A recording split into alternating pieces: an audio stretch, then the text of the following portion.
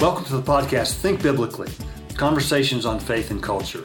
I'm your host, Scott Ray, Dean of Faculty and Professor of Christian Ethics at Talbot School of Theology here at Biola University. We're here today for part two of a very stimulating conversation with my good friend, Dr. Brent Waters. Brent is a Stead Professor of Christian Ethics at Garrett Evangelical Seminary in Evanston, Illinois, and the director of the Stead Center for Ethics and Values at that same institution. We're here talking about his recently released book, Just Capitalism. It's a sort of different foray, Brent, for you from bioethics into more the intersection of theology and economics. But I think a very profitable foray. We left off last time by the big idea of the book is that market exchange is a necessary but not sufficient condition for full human flourishing.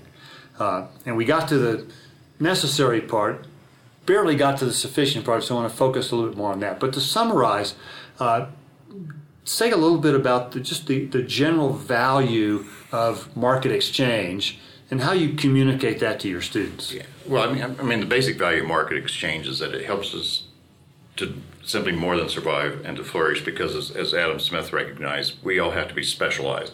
Otherwise, if we try to do everything on our own, our lives are going to be fairly miserable. Another way to say it, if you really want to live well, get other people to do your work. So how I do this with my students is I ask them, I say, first of all, well, market exchange, if it does nothing else, destroys the fiction of autonomy. And they kind of look at me quizzically. So I suspect some of our listeners might have that same puzzled look on their face. Well, they might. So the listeners, too, you can play in this exercise. How many of you woke up this morning in the building that you built? Well, usually I don't see any hands go up in my classroom. No log cabins among your students? No, not yet. How many of you made your clothes that you're wearing now? Occasionally a hand will go up and I say, so did you actually grow the cotton and harvest it and make it ready? Well, no. Okay. How many of you ate the food that you either grew or butchered this morning? And occasionally a hand will go up and I'll say, did you make the seeds? No. No. Okay. How many of you built the automobile that you drove to campus today? And you can go down the list, and after it's all done, you realize there's actually very little you do for your own well-being. You're completely dependent upon others, but you need some kind of means, and that's exchange. So rather than bartering goods and services, now we use money as the form of exchange. So that's all I try to really say is that, and without that, probably we couldn't survive for very long. So you do need that. Yeah, so it makes sense that for most of the history of civilization that we lived in subsistence level poverty, it was everybody trying to do everything for themselves. Right. I mean, you provided all your own goods off the land. Mm-hmm. And I find it ironic that the groups that sort of romanticize that period of time are also the ones carrying the most sophisticated technological apparatuses. Right. And so it makes me wonder, do you really want to go back to the day where we had face-to-face exchange for everything that we need? Right. No, I mean, our time has been really expended by being able simply to do a couple of clicks. Yeah. I mean, maybe I'm 2.5 cheers for Amazon. Maybe not everything. Right. But I'm delighted that I can buy your books for a fraction of the cost on my Kindle. Now, don't yell at me because I know you don't get the same amount of royalties.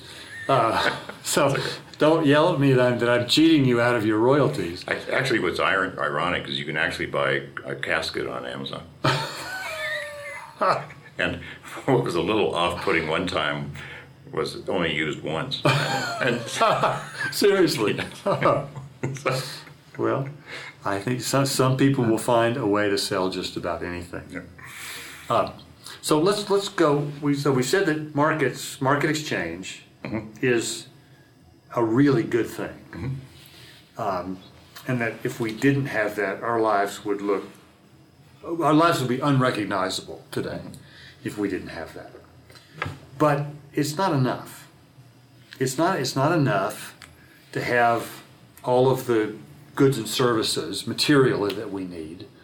Although we recognize, the body matters, and that's why the flourishing of the body and the community matters.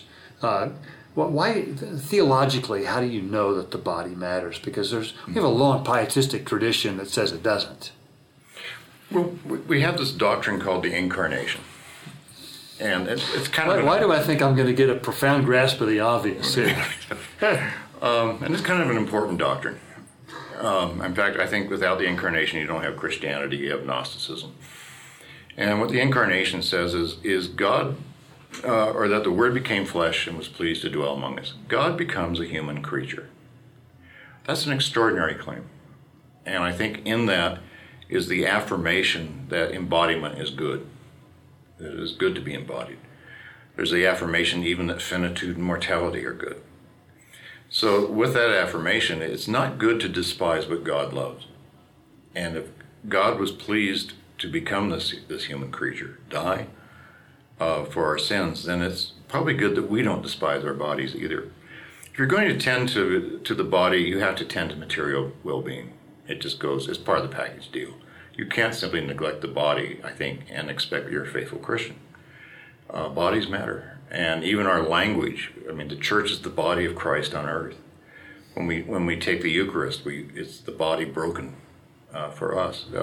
So body language is thoroughly part of Christianity, and every time we've been tempted by a heresy to deny the goodness of the body, we've had the good sense to reject it. And the body will still matter in eternity? I think so. I do believe in the bodily resurrection. And if God doesn't despise bodies, I think it has some role to play in eternity. Now, don't ask me the details. I'm not a systematic theologian. I have no idea what a spiritual body is that Paul refers to. But I take it on faith that I'm not going to survive merely as a specter or a ghost. Well, it's clear that after the resurrection, Jesus had a body, though it was of a different sort. Yes, but recognizable. But yes, for what it was. Yeah. My seminary mentor used to say there is just as much hope in the Scripture for your body as there is for your soul. Yes. I think both. So both that the incarnation and when the eternal state comes, the body matters. It does. Yeah. So I love the way you put that. That's so helpful. I think that we ought not despise what God found pleasing. And so this is why economics matters. Mm-hmm. I found it so interesting. That we have students who, when we try to introduce this conversation, will say, "How does this matter to my soul? How does economics matter to my spiritual life, just to the day-to-day stuff of what I'm involved in?" So how would you respond to a student who's genuinely trying to figure this out, but they've just been raised in that pietistic tradition, right. Where it's only the things that serve the soul matter? Well, you don't even have to be raised in the pietistic tradition. I think there's always been, through at least the last 40, 50 years of seminary training, a disparagement of materialism. Now, materialism is a bad thing, but material well-being is not. So to go back to my own seminary training, what were the two most valuable lessons I learned as a minister early on? Well, I was a campus minister, and a small operation. The volunteer here who was in charge of the finances started referring to the ledger, and I said, "The what?" And he literally took me. You were not an accounting major. No, but he literally took me through and saying, "This is how you make an entry. This is an output. This is an input. This is why it's important that these two numbers match." Okay, and it was extraordinarily helpful because I was responsible for the financial ministry of that campus ministry, and secondly, the most valuable lesson I learned was catering. You choose your caterers well when you have an event because that's part of hospitality. It's not just a secondary kind of thing, but I never learned any of this in seminary. Now, a little more seriously, what we're learning now is that people are getting into a world of hurt. And what I mean by that is our seminaries received a grant from the Lilly Foundation to improve the financial literacy of ministers. Because a lot of them are way overextended in their debt. They're not doing a very good job in their own personal finances, and that tends to overflow into then the financial management of the churches. And what I want to impress upon students is saying, look, in my day we called this donkey work. But it's not donkey work. It's actually very critical to your ministry because if you care about your people, you will care about the finances that they have entrusted to you through their tithes and offerings to spend it well and to budget it well and to make sure that to the best of your ability it's used for the purposes to which it was given. And it's really central to your ministry, not peripheral. It's not donkey work. So we value the daily work of our people, people who we serve in our churches. Right. Now, we rightly value that as part of their vocation, just as another arena of service to which God's calling them to be faithful. Right. And we affirm, just plain old ordinary work, which is what most of us are engaged in most of the time. Right. But we recognize that's a big part of our lives, but it's not our identity, and it's not the full story of what's going to enable us to flourish as a human being. So let's spell out a little bit more of the not sufficient right. part that you tease out in your book.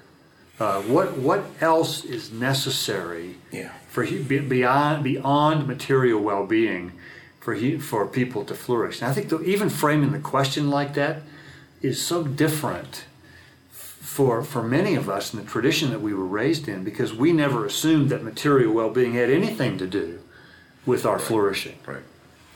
The interesting thing about this is that it's stuff that's pretty ordinary and you just overlook it. I mean, I forget where C.S. Lewis wrote it, but he's saying, what's really important in life? Well, it's probably sitting on the couch with your wife at night, having a darts game, and kind of things. And it's this ordinary kinds of things. But actually, you've provided me an opportunity to plug a new book I'm working on. It's called Common Callings and Ordinary Virtues in Praise of the Mundane. And in many respects, it's a follow-up to what I'm doing on this, saying that it's in the common, ordinary part of life that we learn what's most important. I mean, because for two reasons. It's formative. We've developed good habits, things like that. I mean, you discover things like, if you don't wash the dishes, no one else is. And there's nothing interesting about washing the dishes, but it's terribly important to keeping an orderly household. And people, I think, thrive in an orderly household rather than a disorderly one. But you have all these ordinary relationships too, spouses, friends, even strangers. And it's the other part of the importance is they sometimes can be iconic. You catch a glimpse into what is most genuinely important. So in the new book I'm working on, I write, I think we will be surprised what's commended on the day of judgment and what's condemned. Because I said, my hunch is God's not terribly interested in who you voted for in 2016. But God may say, why didn't you do the dishes for your tired wife that night, even though it was her turn? Because, these are the simple acts of kindness and things like this, I think, are terribly important to what it means to be a human being who's in love and fellowship with other human beings. This has gotten way too convicting, so we better move on to something else. All right. We've talked about these, a whole host of voluntary associations that stand between the market and the state as crucial to a healthy civil society, and it's really critical to the flourishing not only of individuals but for human beings in general. So what does it take to nurture the faithfulness of those and the fidelity of those over a longer period of time? I think we need to do a better job at teaching things like loyalty and fidelity and what it means to be in fellowship with people, oftentimes people that aren't all that likable, but we're nonetheless commanded to love them and to be with them. I've always been impressed by St. Augustine's observation that it is the bonds of imperfection that bind us together. Because he knows the frailty of what it means to be human, So how do we care for one another over time? And particularly in the circles that I run in, because, I spend a lot of time with, for lack of a better term, just secular humanists and people like that. I find myself increasingly want to make the case to say, there's something just inherently good about spending your life with another person, inherently good about raising children, inherently good of being at one another's disposal, if you will, and having people make claims upon you. I don't think being a free-floating nomad is necessarily a good thing. Yeah, clearly those connections matter. Yeah. Now you found out a little bit more about this personally, not that long ago, right, when you had a serious illness. Yeah. Can you tell us a little bit about that and sort of what you learned about these communities and sort of this koinonia aspect of life? Yeah. Well, I learned a lot. I mean, basically what happened was I ended up being in the hospital for nearly a month. And a lot of that was because I spent about 10 days in ICU, and my muscles atrophied and I lost about 40 pounds. So I had to spend, almost 3 weeks in acute physical rehab and then about 5 months outpatient rehab. Well, several things I learned, and this has actually changed how I think about bioethics as well. Thank God for nurses. I have a physician friend, and I wrote to him saying how helpful his book was now that I've been through it. But I said, you doctors are a little bit like Melchizedek. You kind of float in from nowhere, spend a few minutes in the room, and then float out. But I said, those nurses are there day in and day out, just taking care of me. And at first how humiliating it was, but later how grateful I was for these people who literally had to take me to the restroom. Literally I was at their mercy, and they came through. Now, some people might cynically say, well, yeah, they're paid to. But I think there was more than that. I mean, one nurse we were talking about... I was going to say, they're not paid enough to do that. No, they're not paid enough. If that's the case. Right. One nurse, we were talking, and she goes, well, the body is both our great blessing and our great curse. And she goes, and my job is to help those where it's become more curse than blessing. And I thought, there's something just inherently good about that. And I think that's where it began to dawn on me how much I depend on other people and how much we need to be called to the caring of one another. That maybe our glory as creatures is our vulnerability, our finitude, and eventually our mortality. And that is what binds us together. Which may be one of those reasons why we don't want some of these bioethical or biotechnological enhancements that make us live a whole lot longer. Right. So it sounds like you learned a lot about not only about dependence and the flip side of that, autonomy, but learned a lot about gratitude. Oh, yeah. As a result. And you did some things in the aftermath of getting out of the hospital that not a lot of people do. Yeah, it was really interesting. I didn't realize what I was doing was so unusual. But before I left the hospital, before I was discharged, I had and it's really very interesting. This young therapist took a liking to me. She was really young, but she had the exact same name as my daughter. And we kind of struck up a bond there. But I said, I'm leaving tomorrow. She goes, I know. And she goes, can you take me down, help me get to ICU? I want to thank the people that kept me alive. Because I found out later, it's only a 50% survival rate in an ICU. And I went down there and thanked him. And then months later, when I was finally getting my last assessment from the pulmonary people, he said, you don't know what an impact that had. No kidding. Yeah, because he said, nobody comes back and says thank you because, number one, they're just so happy to be out there, they don't ever want to go back again. I understand that. Yeah. But that also accounted for, because I noticed this too, and I mentioned it to the doctor, that the nursing and doctoral staff in the ICU, they had the professional detachment, the distance. And I realized, well, they had to, because they see death every day. But for someone to actually come back and say thank you, they just don't experience that very often. And that's where I think, the mark of gratitude, just the simple, expression of what you did for me, it's terribly important, and I think, neglected. Yeah, I think those are, I'm sorry it took serious illness, to bring some of that home. But I think those are some of the everyday virtues that I hope you're going to write about in this forthcoming book. I want to pick up one last thing. Sure. You spend the last chapter of your book on Just Capitalism on the phenomena of climate change. And your take on this is not one that's often heard.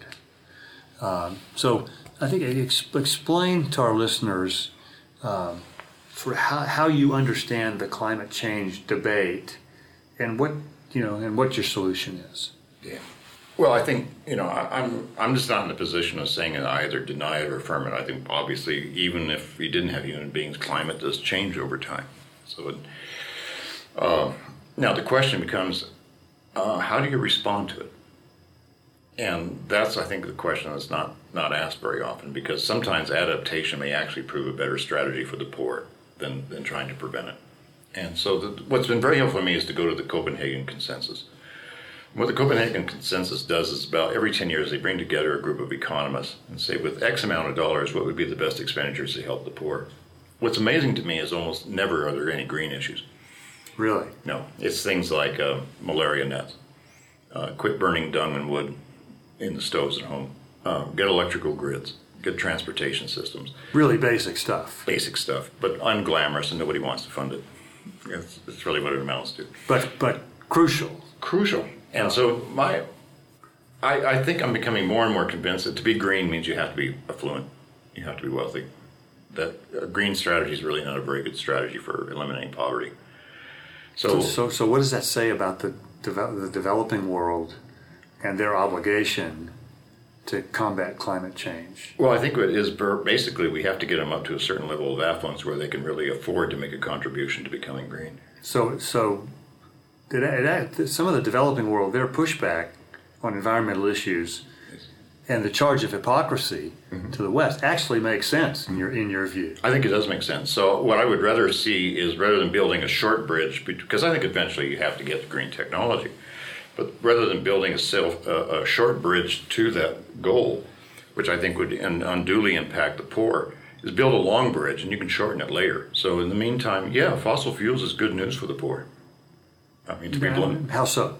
Because it will enable them to have a cheap source of energy, which will then allow them to build infrastructure, to allow them to build electrical grids, to begin to have a level of economic exchange, which will actually build the affluence. So in other words, cheap and plentiful energy is a necessary condition for lifting the developing world out of poverty. Oh, I think it is, yeah. And so efforts to cripple the development and the harvesting of fossil fuels in the near term accomplishes what for the poor? I think it just keeps them poor.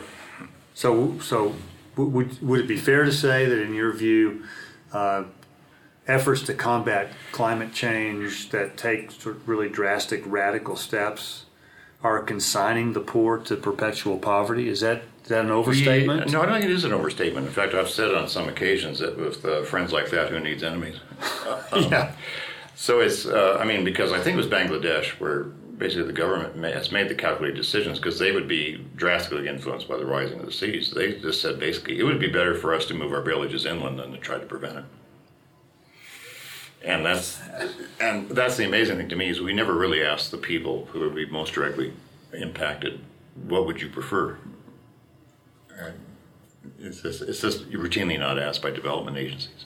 Where does your theology inform this?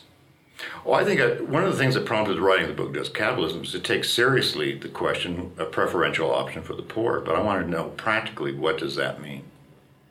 And I think it means if you really want to help the poor, you give them the skills to compete in the markets. That's really exhibiting a preferential option for the poor.